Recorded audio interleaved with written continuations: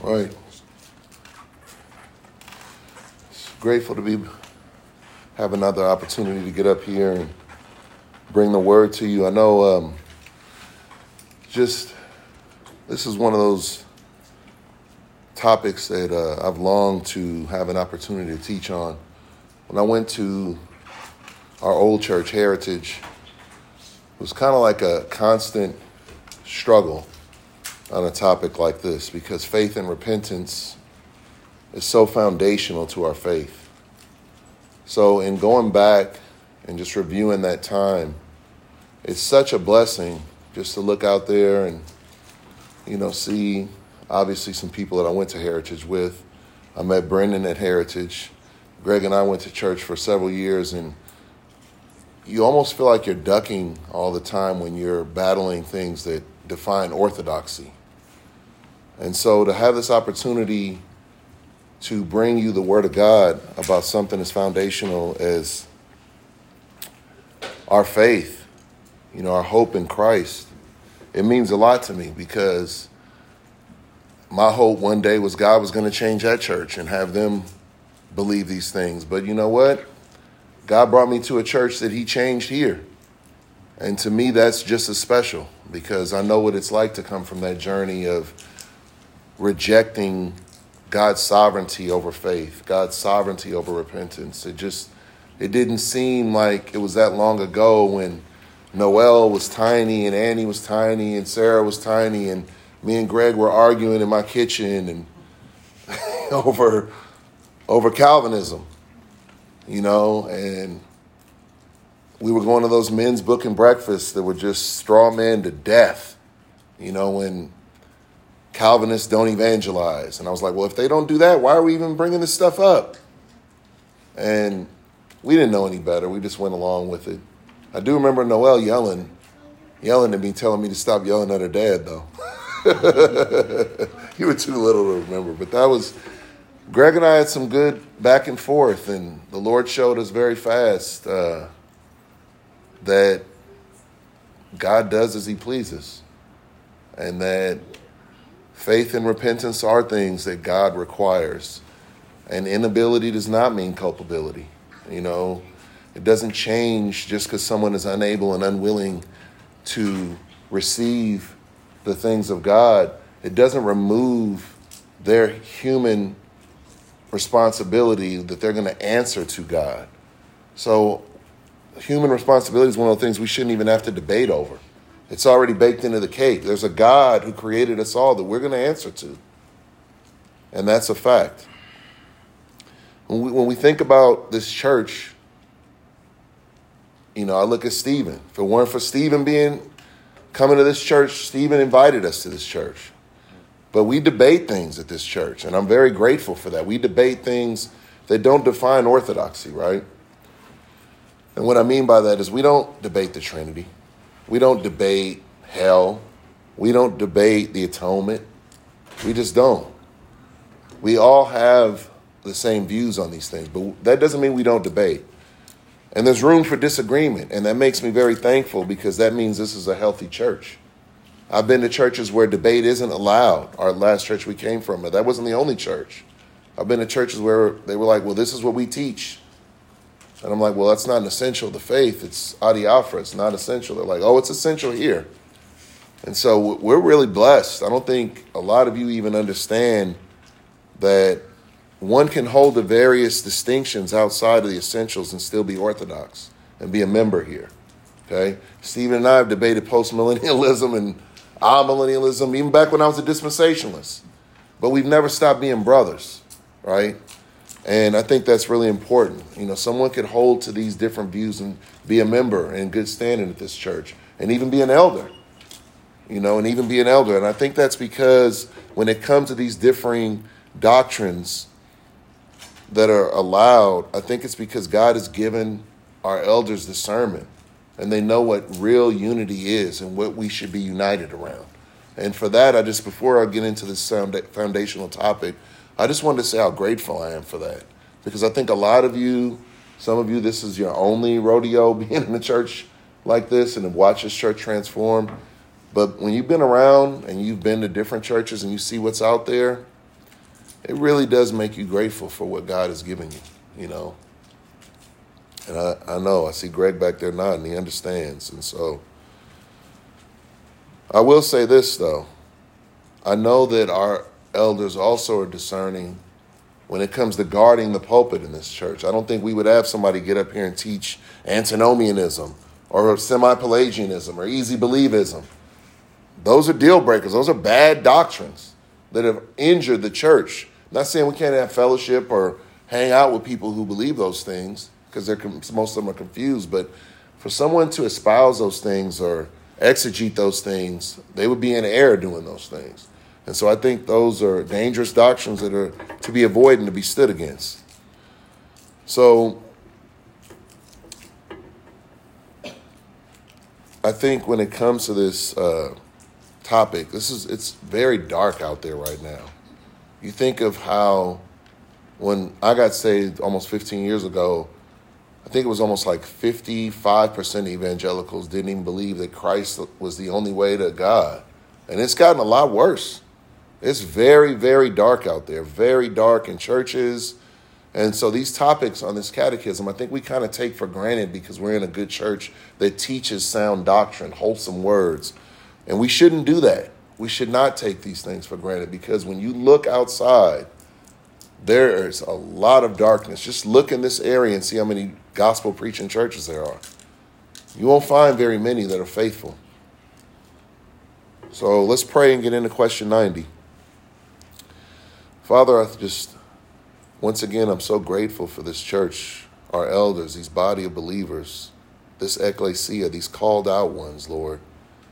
I pray that you would continue to bless this church, Lord. We thank you for the blessings that you have already rested upon this church, Lord. Just thank you for the outreaches that we have, a place that we can come to and be fed, Lord, and be encouraged and encourage one another, Lord. It really is a piece of what glory is going to be like, Lord, and we're so grateful for that, Father. But we also ask tonight that you would just bless this time, just cause my words to be sound and wholesome, and that they will be a blessing to the hearers, Lord, and even myself, Lord. And help us to leave here ready to go to war for Christ. And we pray this in his name. Amen. All right, question 90. What does God require that we may escape his wrath and curse due to us for sin? Answer: to escape the wrath and curse of God due to us for sin, God requires of us faith in Jesus Christ, repentance unto life, Acts 20:21, with the diligent use of all the outward means whereby Christ communicates to us the benefits of redemption. Charles Haddon Spurgeon stated that faith and repentance are inseparable. I've even heard people say, they're kind of different sides of the same coin. God requires faith to escape his wrath. Two things that only God can provide. If God does not provide a sinner with faith and repentance, the sinner will perish. Nevertheless, this is what the Lord requires from us. Two things that we cannot offer him. He must grant them to us. He is not obligated to grant repentance and faith to anyone. God cannot be coerced into this. He is sovereign over salvation. Okay? And at times we sit here, we proclaim those things, but when it comes to our doorstep and we see our loved ones who do not exercise these things, that's when it's a struggle. So it's one thing to proclaim it, it's another thing to live it, okay? But we need to cling to our King and kiss the ring of his providence. As God told Moses, I will have mercy on whom I will have mercy, and I will have compassion on whom I will have compassion. So then it is not of him who wills, nor of him who runs, but of God who shows mercy. And I pray that tonight I'll be able to demonstrate that that it is just for the Lord to require these things, even though we are unable to provide them.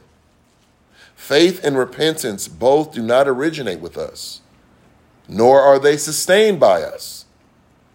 Also, what the use, outward means, and benefits of our faith lead to with regard to knowledge. Just want to back up for a minute and think of that, the first part about the Lord requiring these things and we're unable. I've had a lot of discussions with people who oppose Reformed theology and the doctrines of grace. And I remember when I opposed them, but some people try to spend a lot of time trying to attack these doctrines, right? Especially a lot of my Roman Catholic friends who are well-studied. And their argument usually goes a little like this. Well, it's unfair for God to have a system like you hold to, where he doesn't give everyone a chance to believe, but he sends them to hell anyway. And so I think what they miss is, I'll turn right back around and ask them, well, aren't we all sinners? Do we all deserve to go to hell? They'll say, yes. I'll say, well, what's wrong with God giving people what they actually deserve? Does he owe you salvation? They'll say, no. So then they say, well, then how can someone be held accountable for something they can't even do? I said, well, don't people travel across the world and commit crimes because they're ignorant of what law they're going to be held to?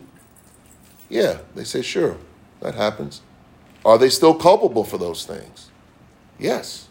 Are there people who are mentally challenged who commit crimes? Are they even held culpable in a sense? Yes. So in a sense, you even agree that inability does not void out culpability. And at that point, it gets kind of silent, because it would be just for God to destroy everybody. And that's one of the things I like what Sproul said. We're asking the wrong question. So I want us to keep that in mind as we go through this, that we don't want what's fair. We want grace. We don't want justice. So what is repentance? Biblical repentance is a change of mind or the heart. They're synonymous. When one discovers they have violated God's law and are ripe for destruction, the sinner sees himself or herself for what he or she is, a lawbreaker, guilty, and headed towards hell. From heaven, God opens their eyes and awakens them to their desperate need for Christ. They see themselves perishing. And when this happens, they cry out for mercy. It's the process of the affirmation of the propositions of the gospel, where the sinner agrees with God and the sinner looks upon Christ. And in this sinner, a change of mind about sin that leads to a willingness that only God can grant to turn from it because it displeases God. See, repentance, I think, is something that we need to handle as carefully as we can, because when we get into some of these circles, I think we're going to see in a minute, even in Reformed circles, we don't want repentance to add to the work of Christ. We don't, because it doesn't. God is the one who grants us repentance that leads to life. Look what J.C. Ryle says about repentance. J.C. Ryle stated that true repentance begins with the knowledge of sin. The eyes of the repentant person are opened. He sees the length and breadth of his holy law with distress and confusion. He sees the extent, the enormous extent of his own transgressions. To his surprise, he discovers he has been under a huge delusion by thinking of himself as a good person with a good heart. When I read this, I was like, man, was this man's describing my conversion, right? I think most of us had that, right? Where we're shocked into reality and we're like, I'm going to hell, right? And all of us are converted different, right? But all of us are granted repentance. Ryle does an incredible job of defining repentance biblically, and I believe it fits with this verse that the Catechism selected. Acts 20:21, testifying to the Jews and also to the Greeks, repentance toward God and faith toward our Lord Jesus Christ. That part toward, I didn't write down my notes what that word is, but I know that obviously the Bible is perfect. And this description here is how we need to visualize repentance. Saving faith and repentance is a turning to Christ and placing our faith in him, his person and his work. Okay, so repentance is a turning to Christ. Saving faith is believing in the perfect life, death, burial, and resurrection of Jesus Christ for our righteousness. Okay, he was delivered for our transgressions. He was raised again for our justification. But nevertheless, we'll be saved by his life. Okay, a lot of times when we're preaching the gospel, we sometimes forget that the person and work of Christ, he had to live a perfect life. He was born of a woman, born under the law, that he might redeem those who are under the law. That's us, right? So by faith, that's the biblical definition of faith. We also could go to Hebrews as well. Faith is the substance of things hoped for, the evidence of things not seen. I'll tell you what repentance is not, though. It's not a turning from sin in order that Jesus can save you. It's not some self-help program where you see yourself and I'm going to polish myself up so that I'm savable. That is not repentance. That is not repentance, okay? As a matter of fact, even my wife and I watch a lot of the street preaching videos with our kids, and one night we were watching them, and I was being quiet, and I wanted to see if my wife could discern, and it didn't take her long to say, that guy's teaching works.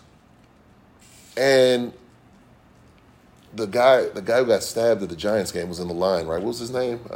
Brian Stowe. And there was a lady arguing also in the line, and she was preaching complete antinomianism. So here this guy is teaching work salvation and antinomianism. And I was like, wow, I feel sorry for those people. They're getting two horrible messages, right? But you hear repentance defined kind of like this. Stop sinning and Jesus will save you. That's not repentance.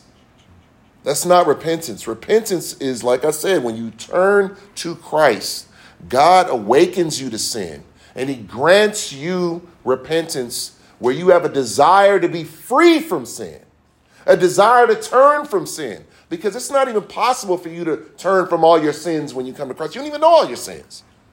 So it's one of those things we really need to handle properly. A lot of times it's poorly worded, therefore it's going to be poorly misunderstood. We're going to lead to this Wesleyan perfectionism, which I believe is a works heresy. And like I said, just like repentance, faith is not adding your personal choice to follow Jesus to the work of Christ. We used to sing a hymn at Heritage. Used to drive me crazy. I'm not even going to sit here and try to pretend. I have decided to follow Jesus. I almost feel like when we're going to start out here beating our chest too, right? It just, I don't want to knock people who like that hymn, but man, it just is so libertarian free will. It just used to make me nauseous singing it. B.B. Warfield said, we are saved by grace through faith, not on account of faith. Okay? And what he meant by that is we don't bring faith to the table and God rewards us with salvation. It just doesn't work that way. God doesn't look down the corridor of time and see who's going to choose him, and then he chooses them based on the choice they make. First of all, that doesn't even make sense. Second of all, God would have to look into the future and learn something. That contradicts Scripture. And so I think we should agree with Warfield here. Even in semi-Pelagian circles, a lot of my friends will say, well, yeah, faith is a work. I'll say, well, a work? Like our work? They'll say, yeah, see? He said, see, daughter, your faith has made you well. I said, yes, it is a work. But we exercise a secondary cause. The ultimate cause is God. It is a work. It's the work of God. And we're going to see that here in a minute. Okay, in his masterpiece, A.W. Pink stated in Studies on Saving Faith, no sinner ever comes to Christ until the Holy Spirit first comes to him.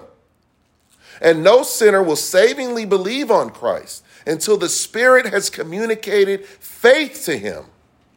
And even then, faith is an eye to discern Christ before it is a foot to approach him. You think about that. You have to understand why you're coming to Jesus. The biblical Jesus.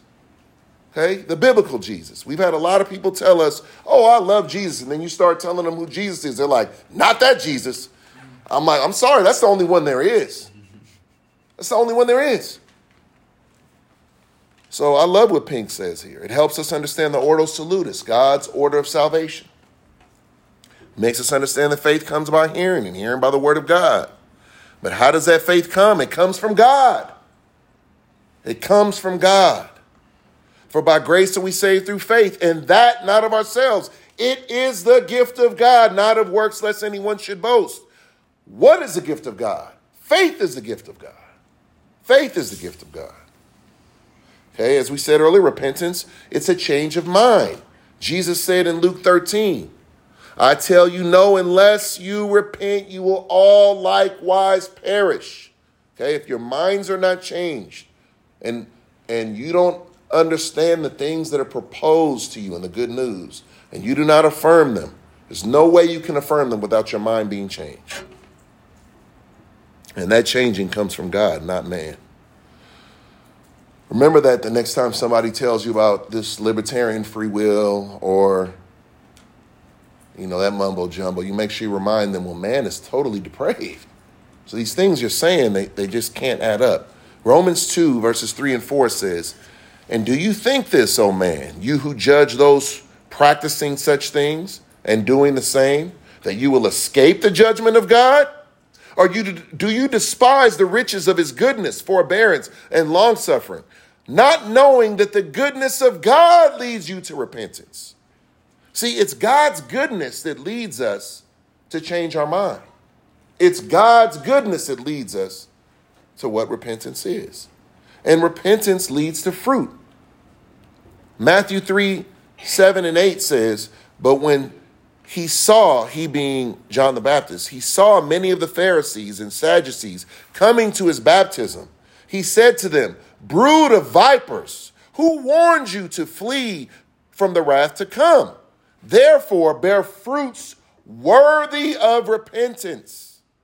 A turning to Christ produces a desire inside. That desire leads to a willingness to forsake sin and to be free from it. You see how that works? There's a process in it. That's why when John 3, when it says the Spirit blows where it wills, you cannot understand the sound of it or where it's going. So is everyone who was born of the Spirit. If God doesn't give you the new birth, there's no way you'll change your mind. There's no way you'll believe on Jesus. It just won't happen. It just won't happen. So when God raises the dead sinner, the process of regeneration, this is what takes place. But this is why John the Baptist was so adamant in this text when addressing the Pharisees, that they would bring forth fruits worthy of repentance. Okay? Kind of reminds me of John chapter 8, when the Pharisees were talking to Jesus. They said, well, Abraham's descendants, we've never been in bondage to anyone. How can you say we'll be made free? Well, they weren't in bondage. He said, what did he say to them? You are of your father, the who? The devil. And so you think of what John was dealing with here in Matthew. It's the same thing. Because they were trusting in their lineage. They were trusting in their ethnicity. You even hear people who claim to be Christians. We go to the pantry all the time. Oh, I come from a long line of Christians. Grandpa Paul and Grandma Ma, they were Christians. Mama was a Christian. But what does that mean for you? Salvation is not by birth, by lineage. By the new birth, yes, not by physical birth. Okay, or else Jesus wouldn't have said you need to be born again to Nicodemus, right? So we'll talk more about that lineage here at the end. But obviously they couldn't do this because they didn't see themselves as an abomination to God. They didn't see themselves as the enemies of God. Just like all unregenerate, unconverted people are marching towards destruction because they make an idol out of themselves and what they perceive God to be. And that's themselves. Okay? Every unsaved person, in some sense, has violated the first commandment, having another God before them. And they don't need to look far. That God is them. You know, on a topic like this, when we can't really talk about depravity, I really felt like this was befitting to add this quote in here. This is another quote from Pink's book, The Total Depravity of Man. It is, therefore, a testing doctrine, especially of the preacher's soundness in the faith. A man's orthodoxy on this subject determines his viewpoint of many other doctrines of great importance. If his belief here is a scriptural one, then he will clearly perceive how impossible it is for men to improve themselves, that Christ is their only hope. He will know that unless the sinner is born again, there can be no entrance for him into the kingdom of God, nor will he entertain the idea of a fallen creature's free will to attain goodness. He will be preserved from many errors. Andrew Fuller stated, I never knew a person verge toward the Arminian, the Arian, the Socinian, the antinomian schemes without first entertaining diminutive notions of human depravity or blameworthiness. Said the well-equipped theological instructor, J.M. Stifler, it cannot be said too often that a false theology finds its source in inadequate views of depravity. You want to know why all this folly is going on in the church nowadays? People don't know the Bible. People don't teach the Bible. The doctrines of grace, people mock at them and scorn them and laugh at them. Okay? But these men knew what they were talking about. All the other heresies come when you get away from orthodoxy. An inadequate view of depravity gives us, like I said, most of the false teachings. From the fall to today. I like the part right here when he said the blameworthiness. Now, why did I say from the fall to today? What did Adam say? It's not my fault, God. It's this woman you gave me. It's this woman you gave me. Even Adam needed a lesson in depravity, right? This is why we should engage our semi-Pelagian, confused brothers in the faith, Arminians, and articulate to them the dangers of it. How it elevates man and brings God down to be portrayed as a weak, impotent God. This doesn't help the unregenerate see their sin, but it rather helps them mock God. Should ask for prayer. We have a brother that we used to go to church with coming over tomorrow. I was telling Greg, man, we need to talk to this brother about some doctrine, some theology. You know, the brother gets a little testy, but appreciate your prayers. Supposed to hang out with him tomorrow. I'm getting convicted right now that I need to say something to him. But like I said, you don't want man to be elevated.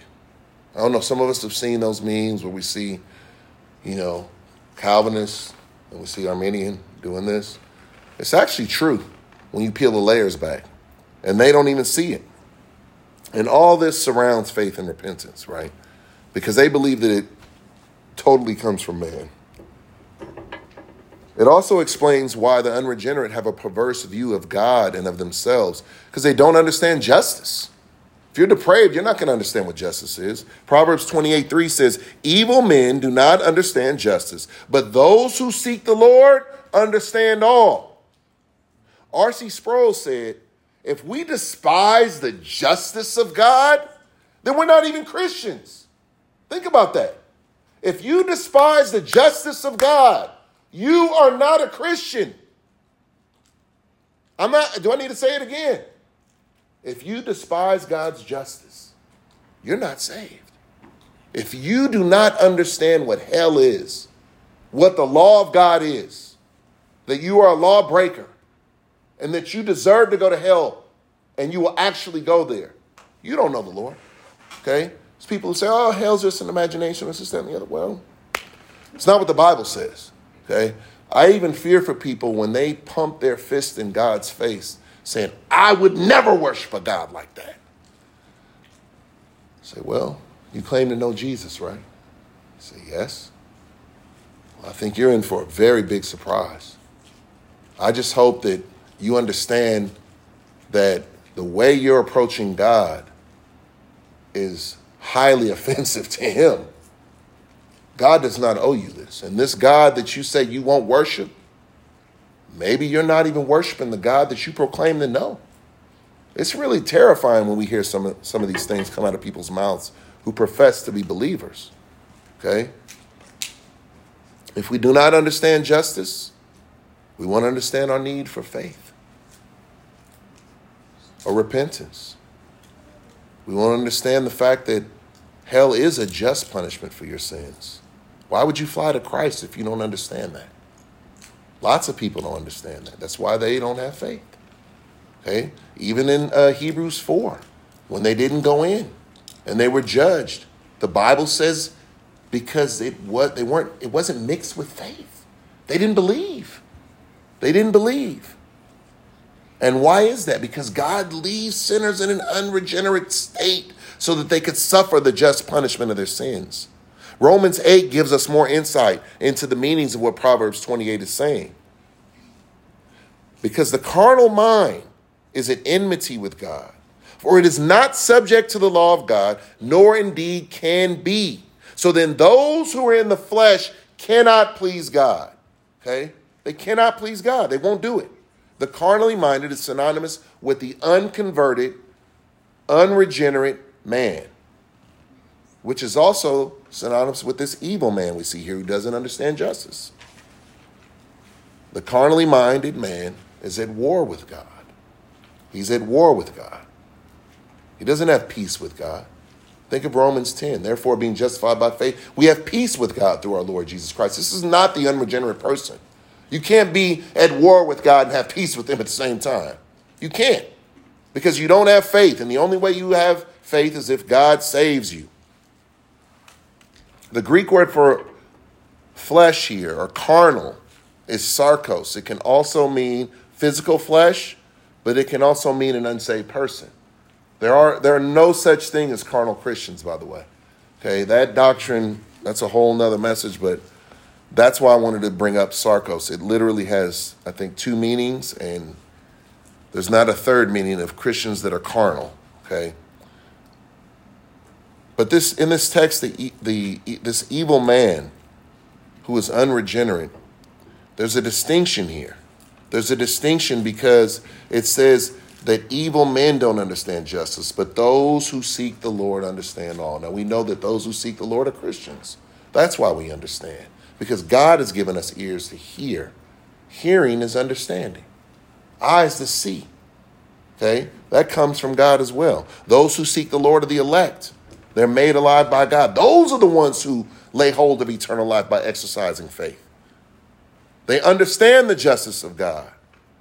They understand the holiness of God and their need for repentance and their need to cling to Christ. It's like we sing that hymn all the time, justice has been satisfied. Well, how do we get there? How do we get there? God brought us there. This is where systematic theology, when it's done correctly, biblically, shines as bright as the sun.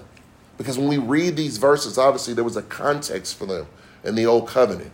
But then when we look and we say, well, wait a minute, this verse fits with this verse, and this verse better explains this verse. And so when you understand systematic theology, it truly is it's just a flow of sound exegesis and application that's an harmonious melody to those who understand the heavenly language of God. But in order to have that understanding, God has to give it to you once again. It's all the work of God. I love what Paul Washer said here. And you can kind of see why I quoted this about faith and repentance. He said, God saved you for himself. God saved you by himself. And God saved you from himself. He didn't say anywhere you did anything. God did it. God did it. How did that happen? Just like the Catechism says, what does God require for us to escape his wrath? Faith and repentance comes from God. Okay? Philippians 1:29. For to you it has been granted on behalf of Christ, not only to believe in him, but to suffer for his sake. if it's granted on behalf of Christ to believe, tells us faith is believing, right? Where does it originate? From God. So when it comes to,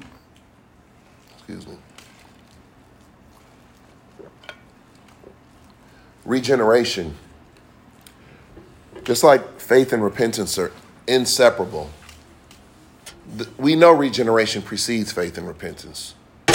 Some people say it happens right away. I think it's a bit of a mystery. Like, could someone be regenerated and God gets them a couple days later? Who knows? I don't know. I've had that debate, and sometimes seems fruitless because God doesn't really tell us, right? Exactly. But it's interesting to discuss. But this is how God saves his people from their sins, with faith and repentance. And from A to Z, it is the work of Christ alone. This is well illustrated in Acts 11:18. And it says, when they heard these things, they became silent. And they glorified God, saying, then God has also granted to the Gentiles repentance to life. Now remember, that word Gentiles can also mean nations. Those who are outside of Israel. God has granted them repentance that leads to life. Where did it come from? God. Repentance is one of those doctrines we have to handle with precision, because it is the work of Christ and Christ alone. In John 6:28 and 29, when Jesus was questioned about working the works of God, pay close attention to his answer. Okay, I feel like we could preach this every week at the food pantry. Do not labor for the food which perishes, but for the food which endures to everlasting life, which the Son of Man will give you, because God the Father has set his seal on him. Then they said to him, what shall we do that we may work the works of God? Jesus answered and said to them, this is the work of God, that you believe in him whom he sent. It's the work of God for us to believe. And we have to understand that. It's the work of God. It's the work of God to not only grant us faith, but to sustain us in faith. It's not your work. It's God's work. It's Jesus who holds on to me. That's why I have hope tomorrow. That's why I have hope today. I love what MacArthur said. If you could lose your salvation, you would. You would have been lost it. It's the work of the living God. In John chapter 6, the Lord Jesus said, now we know John 6, right? Okay.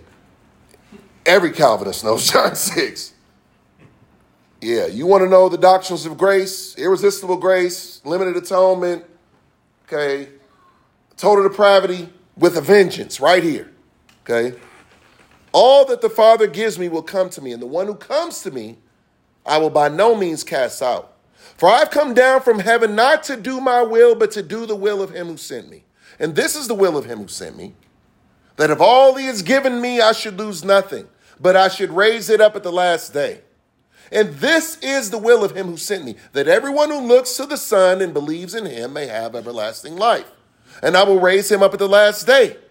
Then the Jews complained about him, because he said, I am the bread that came down from heaven. And they said, Is not this Jesus, the son of Joseph, whose father and mother we know? How is it that he says, I have come down from heaven? Jesus therefore answered and said to them, do not murmur among yourselves. No one can come to me unless the Father who sent me draws him, and I will raise him up at the last day. So you think about this. How did they come to Jesus? They had to exercise what? Faith. He said all that had been given to the Son, obviously, we're talking about eternity. Those are the ones who actually come.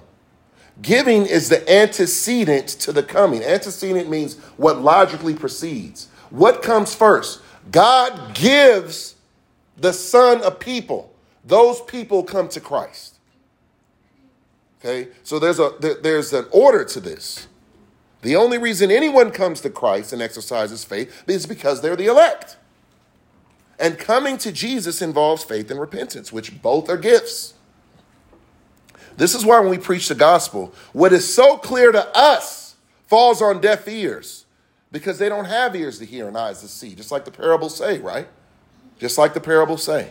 Okay, so it's a trip. Sometimes you ever feel like, man, it's shocking. It's so clear, and we tell it to people, and they're like, nope, don't believe that. Even the Lord marveled at their unbelief, right?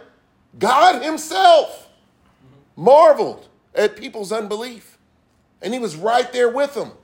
Had a guy tell me the other day, oh man, nobody ever saw anybody come back. I said, man, his name is Jesus Christ. 500 people saw him in Acts. What is that stuff you talking, man? You know, I think we need to know our word. And I say it over and over again.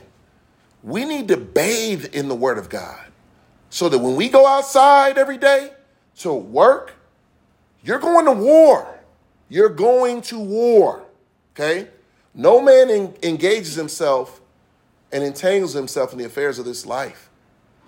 You got to remember, you're a soldier for Christ. You are a soldier for Christ. And the soldier has to have training and preparation. If you don't have training and preparation, how are you going to defend your faith? Okay? You girls back there, John, all you young people, bathe in the word. Turn off the TV. Get off the video games. It ain't about you. Okay? It ain't about you. God didn't create you for you.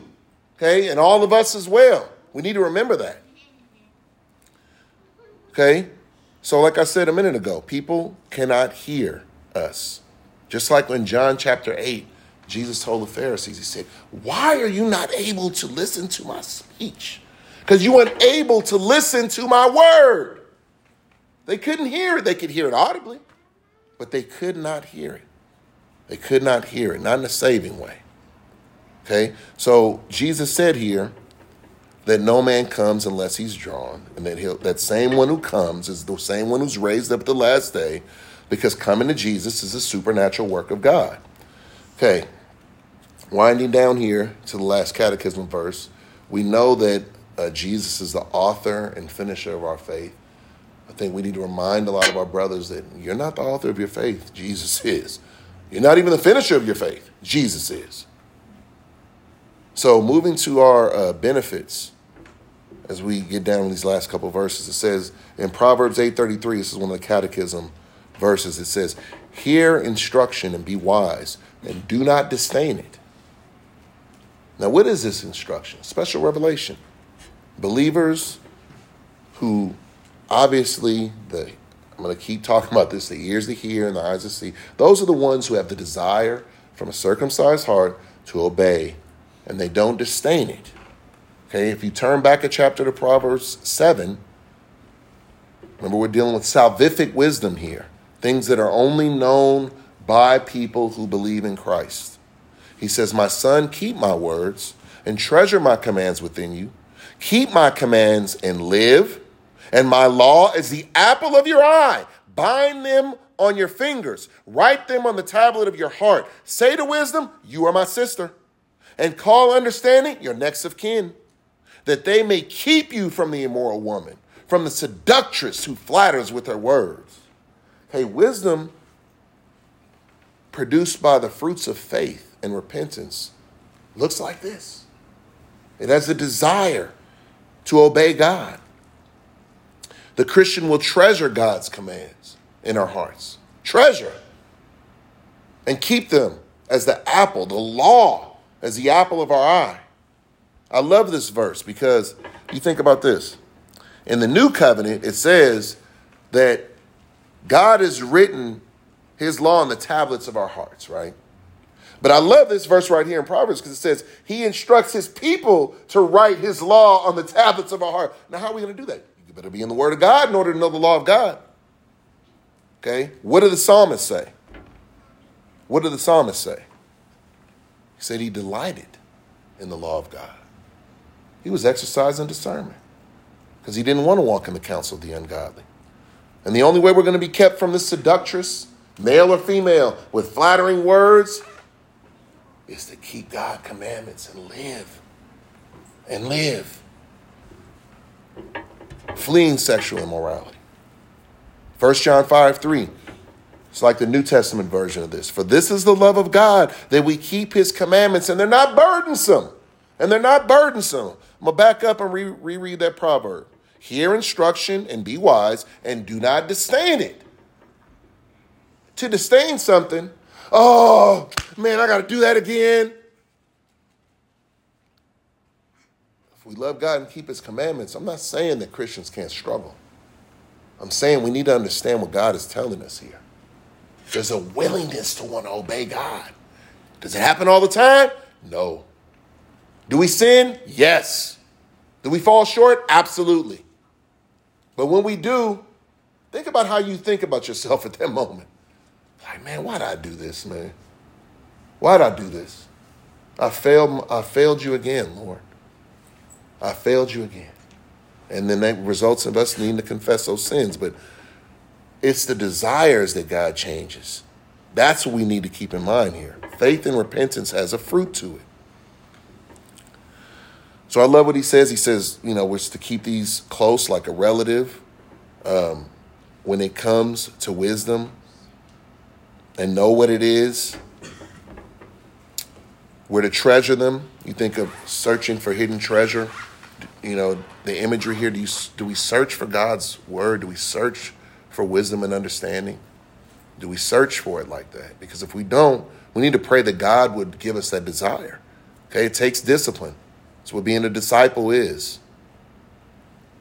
And these things flow from a converted person. Proverbs 2:1-6 says, my son, if you receive my words and treasure my commandments within you, so that you incline your ear to wisdom and apply your heart to understanding. Yes, if you cry out for discernment and lift up your voice for understanding, if you seek her as silver and search for her as hidden treasures, then you will understand the fear of the Lord and find the knowledge of God. For the Lord gives wisdom. From his mouth comes knowledge and understanding. Okay, Christians are the ones who possess the greatest wisdom on this planet. There's wise unbelievers. A lot of them are foolish in many ways. They may have wisdom over us in certain things, but not in what really matters. Okay, worldly people have wisdom too, but it's inferior to God's wisdom. It's inferior. It's truly inferior. The wisdom of God is superior. Why? Because God is supreme. Something we should desire after is to gain knowledge, the knowledge of God, the knowledge of Christ, and grow in our understanding and become wise and shine, like Daniel said, shine like the stars, okay, and glorify God, because nothing compares to the mind of Christ.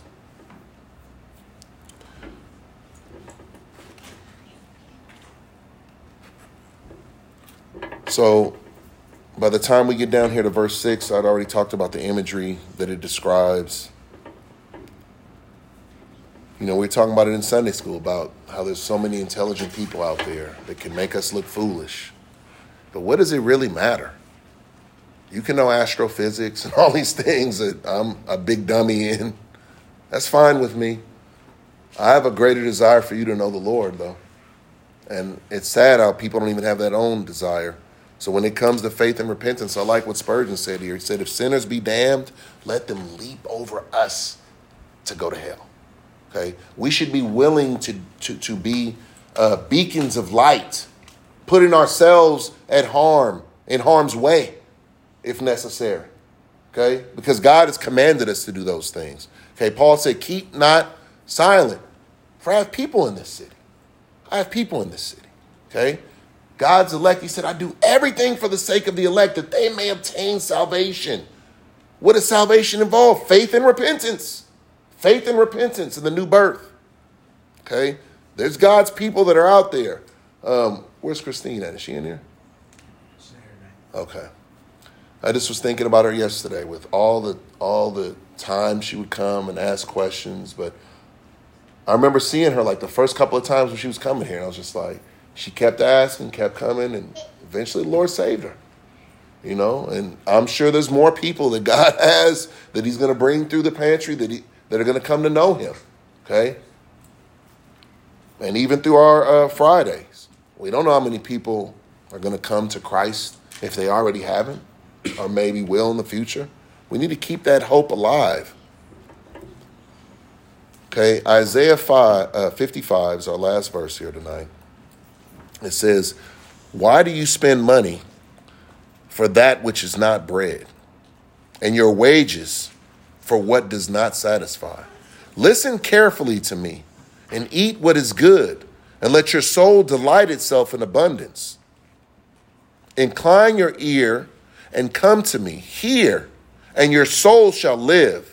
And I will make an everlasting covenant with you, the sure mercies of David. Indeed, I have given you to be a witness to the people, a leader and a commander for the people. Surely you shall call a nation you do not know, and nations who do not know you shall run to you because of the Lord your God and the Holy One of Israel, for he has glorified you.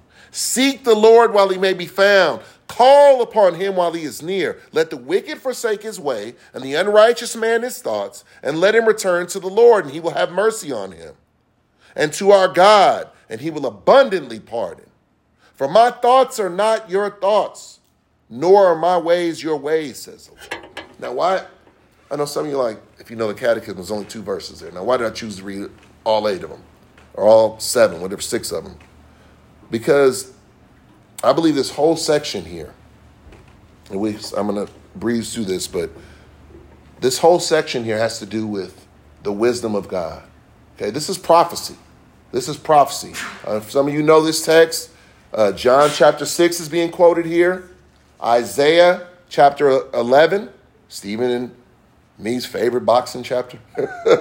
But I'm going to talk about what we agree on here. Okay, one of the benefits of salvation is understanding things that are hidden from the world, the mysteries of Christ. I'm not talking about Gnosticism, because God speaks his word plainly. But when you're a Christian, you understand things that unbelievers don't. Okay? So that this text would be an entire sermon in and of itself, but God's people are to contemplate how we live. You think about that in the first couple of verses when he says, why do you spend money for that which is not bread, and your wages for what does not satisfy? Okay, we're to contemplate how we live in this world.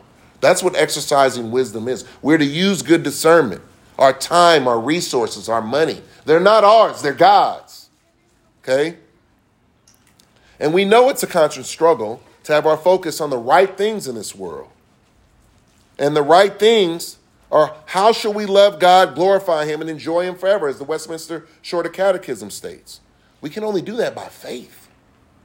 The just shall live by faith. That's what Habakkuk says. And sometimes our faith is challenged by lopsided indulgences or misguided focus, which are sin and the results of our depravity. You know, we sometimes do church on Sunday and think, yeah, it's kind of like about me for the rest of the week. No, it's not. It's not. Every day is a battle to live for Christ. Every day is. Okay, I'm no different from you. I like things. Nothing wrong with that. But do things have me is the question, right? Okay? Same problem in Isaiah's day, right? But sometimes these challenges, when we think of when he asked about this money, it's not that spending is a bad thing for Israel. It's not a bad thing for the Israel I'm looking at today, the Israel of God. Spending money is not a bad thing, but is our focus on the right thing? Because notice the Lord points out, why are you spending on these things on things that do not satisfy? And on the surface, it appears to be confusing because the next verse he says, to delight in abundance. What abundance is this? The abundance of the things of the Lord. We're to have our hearts focused on the right things. And the text, like I said, it references this John 6 in the passage where Jesus said that about the food and the drink indeed being eternal life. Okay, so that's what he was quoting here. And then in verse 3, this everlasting covenant, these sure mercies of David, it only has one proper meaning. It's talking about the people of God.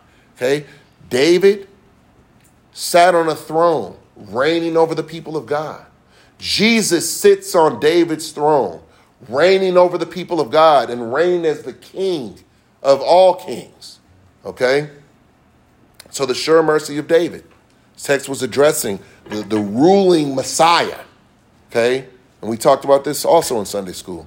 So the warning for Israel has always been the same. The elect are to seek the Lord while he may be found, and to call upon him while he is near. Let the unrighteous forsake his thoughts. It's talking about repentance. To repent and believe in their king.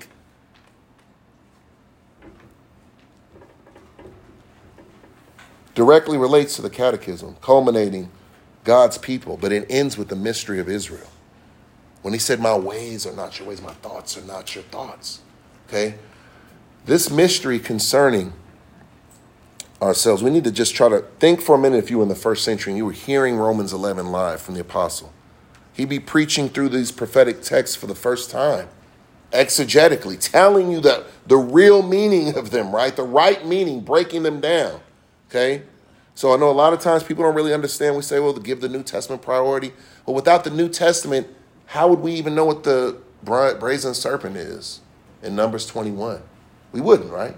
How would we know what Paul's talking about in a lot of these texts and Jesus and all these things when he says, you see all these Old Testament passages? They're talking about me. Okay? The Jews missed a lot of that. Why? Because the Old Testament had to take place. The New Testament had to take place. So we say give it priority. We're talking about in prophetic hermeneutic interpretation. So revealing to them that their thoughts were not their thoughts. God's revealed thoughts are the thoughts of the elect as we grow and are sanctified because we have the minds of Christ. Okay? Paul rhetorically asks this question. So if we were sitting there in the first century as he was breaking down this text, it would be pretty natural for a Jew to say, wait a minute, has God forgotten his people whom he foreknew? Well, Paul asked this question, but in Romans 9, it would have been a reasonable question to ask. It's like, wait a minute. So all my countrymen are over here sacrificing at this temple, and you got all these people telling us the Messiah's come over here. What's going on? If they truly are knowing God, what's going on over here? Well, the temple worship had become false worship at that. Because they did not know God. They did not know the day of their visitation. So you think about that. What does this culminate with? Why is it such a big deal? Because God's people are still ignorant of who Israel is. Even today. And yet it has already been revealed. Who is Israel? Well, his name was Jacob, right? Jacob had a house and a people. And God changed his name to Israel. That house expanded. Okay? Look around you. Jacob is here. Israel is here. Jacob is the church.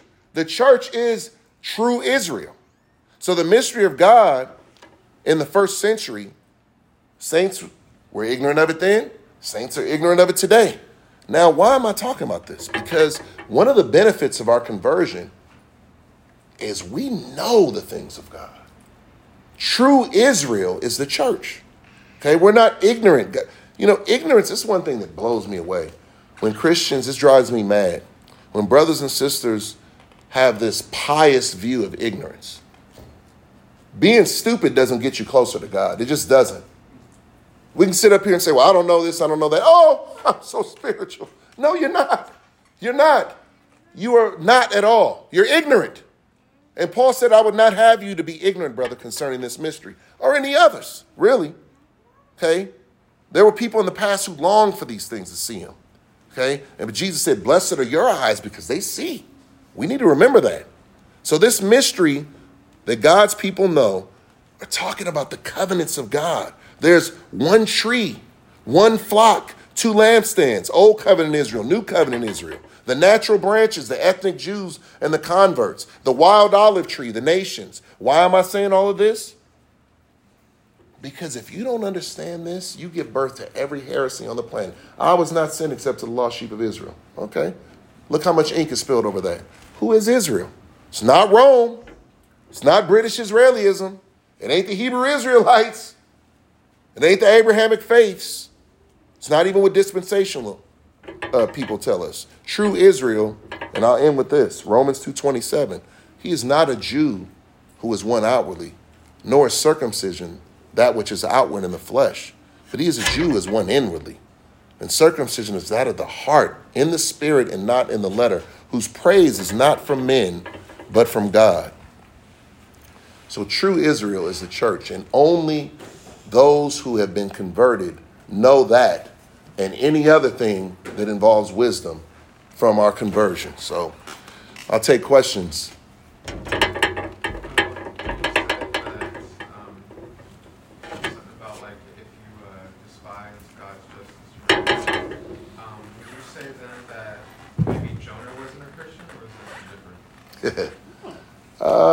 I don't think that's what that's talking about. I believe Jonah was saved. Obviously, if he wrote some of the Bible, brother, you can best believe you got some problems if you think he's not a Christian, right? Holy men of God spoke as they were moved by the Holy Ghost, right? So, Jonah wrote that book? Why? Somebody else writing? I guess the thing that I have when you talk about despising justice, Jonah did not want the Ninevites to be saved, right? Jonah wanted justice. He didn't want mercy. Yes. So he didn't despise justice. In fact, he despised the idea that the justice of God would not fall on the Ninevites. Yeah. He was happy that the justice of God did not fall upon the Jews, but he wanted to see the Ninevites suffer. It's a good point. He had a misdirected view of mercy, right?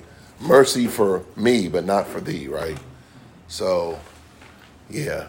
Anybody who is a holy man of God who spoke to be moved by the Holy Spirit, there's no way they're not converted. Unless you're going to embrace some, what's that nonsense? I had a guy who was a Wesleyan that said, yeah, Paul got saved around Romans chapter 8. I was like, oh, really? So would you think that then the author of the letter in the book of Daniel agreed to the secular nations? Yeah. Do you think he's saved then? Yeah, see? You think he is? Right. I don't know if he is or not. No, I'm saying... So I'm saying that I think the Lord could use a non-saved person just like he spoke through a donkey. Of course. Like Balaam. Right, but I'm only talking about the scope of that text, though. I'm not saying that God didn't speak narratively and all kinds of people that he spoke to write things down historically, right? But concerning prophecy, concerning things that go forth, when he's talking about the holy men of God, I think he's talking about the prophets, right? Yeah. I mean, we even see that Jesus uses Jonah as a type of him, right? Mm-hmm. So I mean, it is kind of hard to say, no, Jonah wasn't saved. Yeah. Well, I've even heard people say Adam wasn't saved, and me and Greg had fun with that one. It's just, I'm like, well, Adam's like, what? Not you, dude. Not you, dog. No, but so the righteous blood of Zacharias, a whole nother discussion. But any other questions? I'm sorry I went so long. Yes. I had one. You mentioned a quote by Pink that said that your faith needs to be your eyes before it's your feet. Can you just kind of describe that a little bit more, like a little more detail? What does that mean by that? Yes.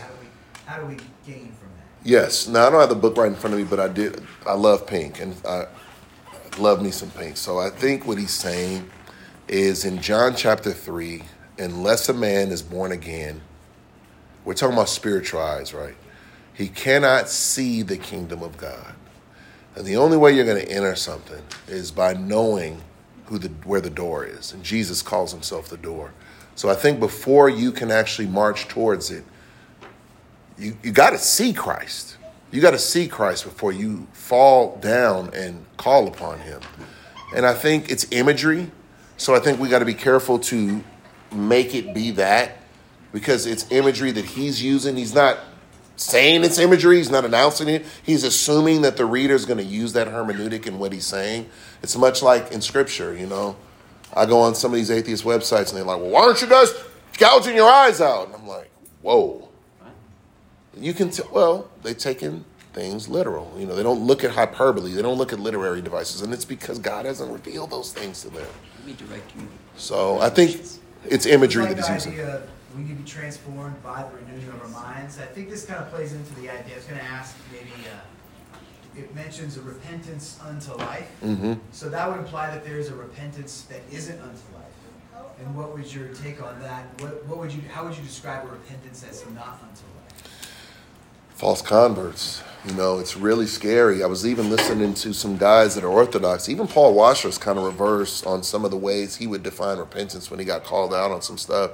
Ray Comfort, me and Pastor Paul were talking a couple weeks ago about a few days ago about Ray Comfort And the way he defines repentance, it does sound kind of Wesleyan sometimes, especially when he goes. He's very bold, but I think I know what he means. But when he says you need to turn from all these sins so that Jesus can save you, I'm like, sound like you're in the driver's seat, right? absolutely. And I don't think Ray means it that way, but I think that there are people, and this is where reprobation comes in. I believe the wicked will always believe a lie. And I think this goes back to Mark 4 when he said, so that seeing they see and do not perceive, and hearing they hear and do not understand, so that they do not turn. Like when I read the Nazareth, I was like, oh man, that's offensive, right? It's like, even as a Calvinist, I was like, wait a minute, God put this here.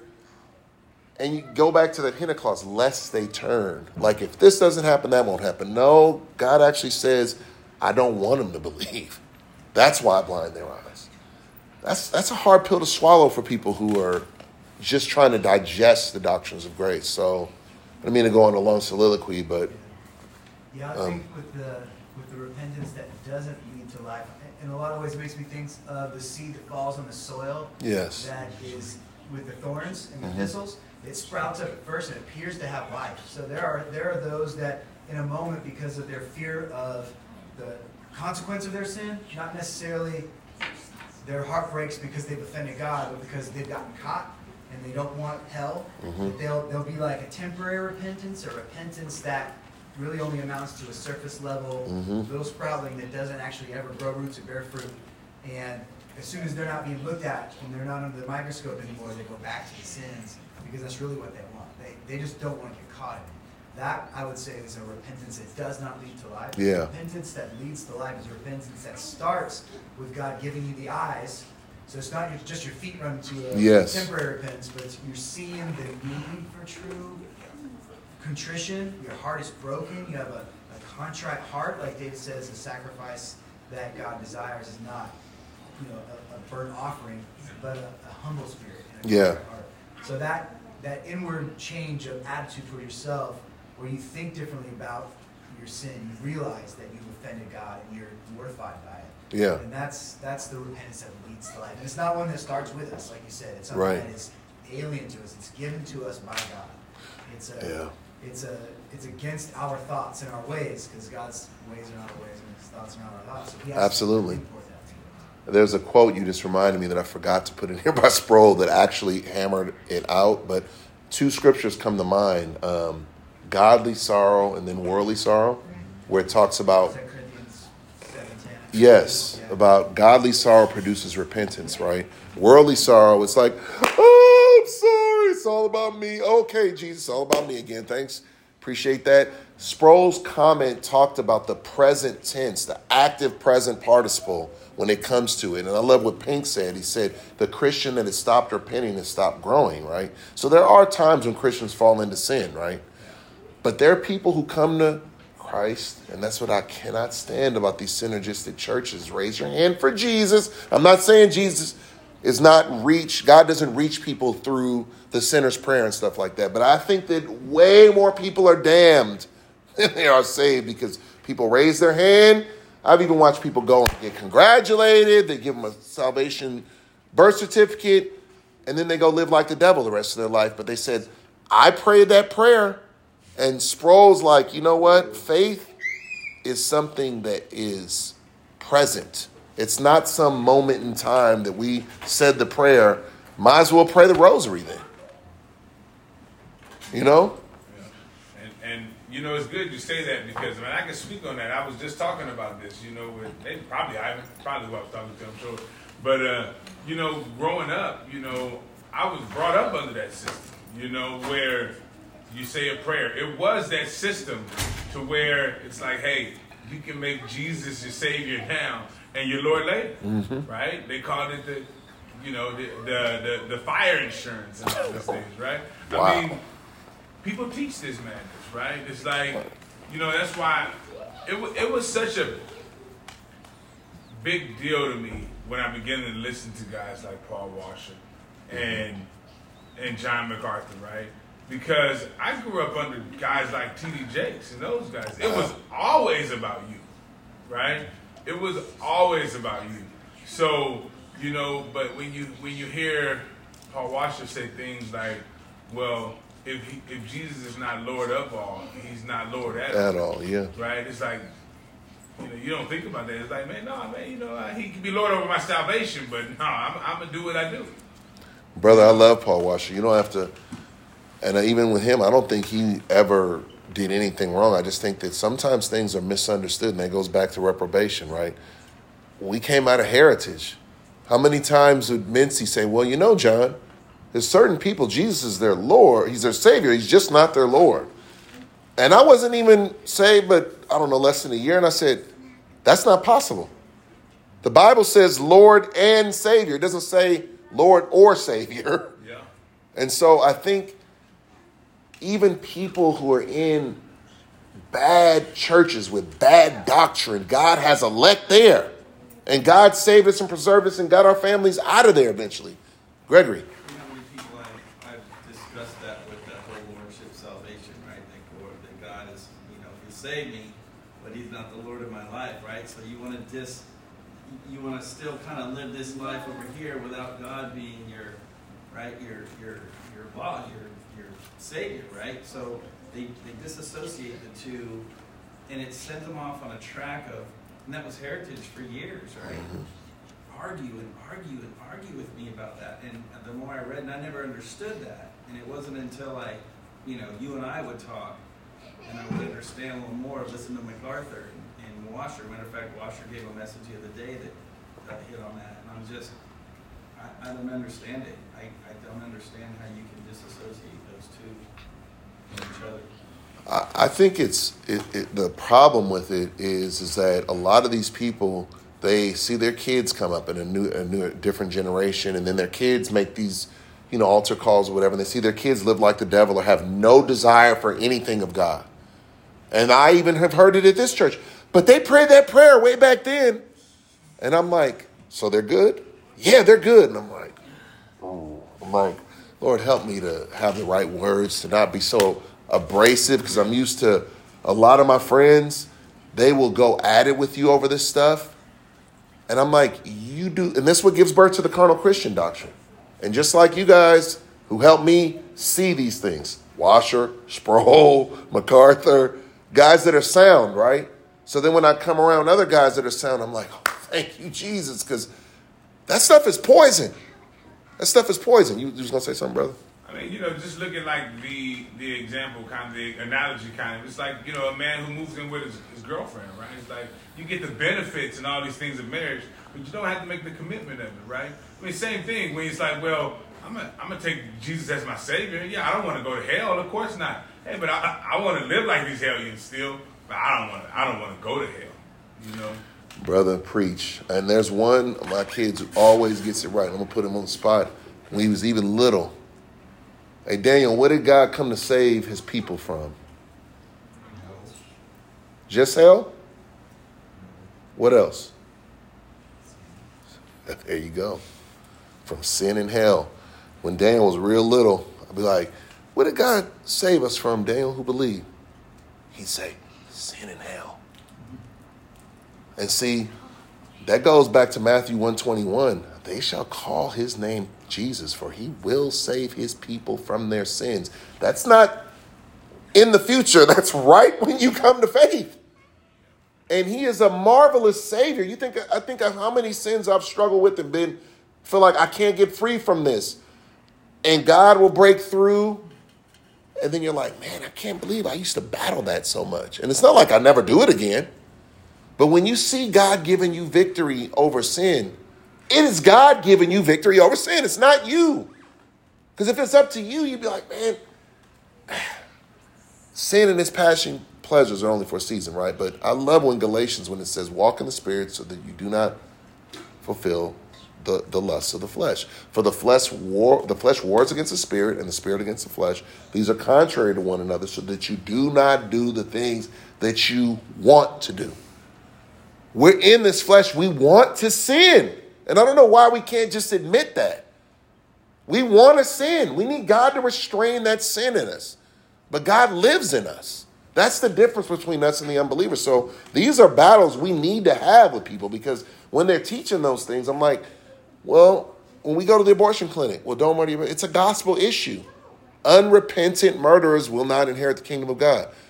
Talk about homosexuality or thieves or any of drunkards. These are gospel issues. If people want to promote antinomianism, they're saying the gospel's not good news. So we need to passionately fight these things, man. Jesus changes people. And what they're saying is, nah, he actually doesn't. They can still be saved. That's a lie from the pit of hell. If any man be in Christ, he is a new what? Creation. Old things have passed away. Behold, all things have become new. I guess they don't believe that. All right, we got time for one more. 7:55 in the summertime, so ain't nobody in school right now. Come on, Williams kids, throw up a question up here. Come on, swing for the fences. Please. Anybody else? All right. Praise out. Yeah. Father, I just once again thank you, Lord, just for your word. I thank you for your spirit. And I thank you for your great love for us, Lord. And Father, we just are so grateful that we can just meditate on 2 Timothy when it says, if we are faithless, you remain faithful. And you cannot deny yourself because we're your body, Lord. We're so grateful to be called out of darkness into your marvelous light, Lord. And to be on Christ, our cornerstone, being built up as living stones in this kingdom that you're building, Lord. We're so grateful to be a part of that. And we pray that you would bless it and that you would cause it to grow even more for forevermore, Lord, from our work here. Help us to remember our labors are not in vain, and encourage us to keep pressing forward, marching forward for Christ. In Jesus' name we pray, amen.